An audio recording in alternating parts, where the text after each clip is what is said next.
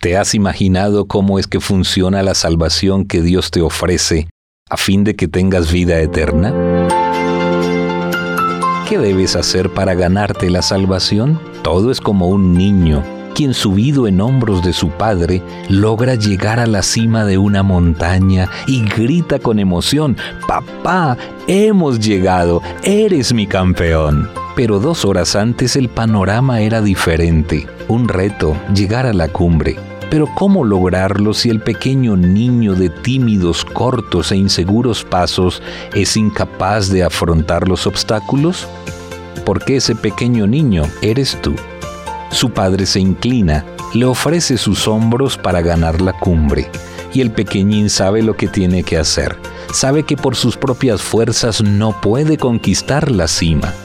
Y con toda confianza, con su corazón cargado de fe, se trepa a los fuertes hombros de papá. Desde allí, el panorama es diferente. Se sienten los pasos seguros.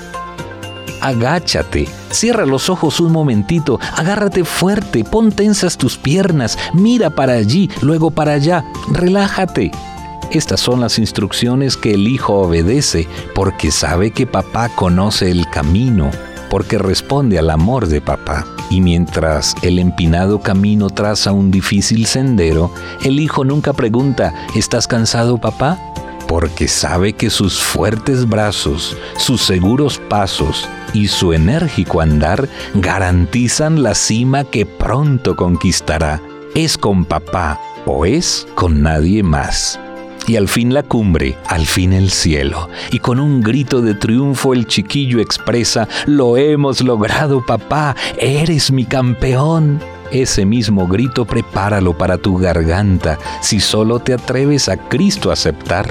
Te espera el cielo, hasta siempre todo quejido, dolor y lágrimas. Has conquistado el cielo, tu Padre te ha llevado allá. Sea hoy tu oración: «Gracias, Señor, porque mis lastimeros pasos tú los llevas en tus hombros para darme vida eterna». La luz de un nuevo día llega a tus ojos. Conexión Vital te acompaña.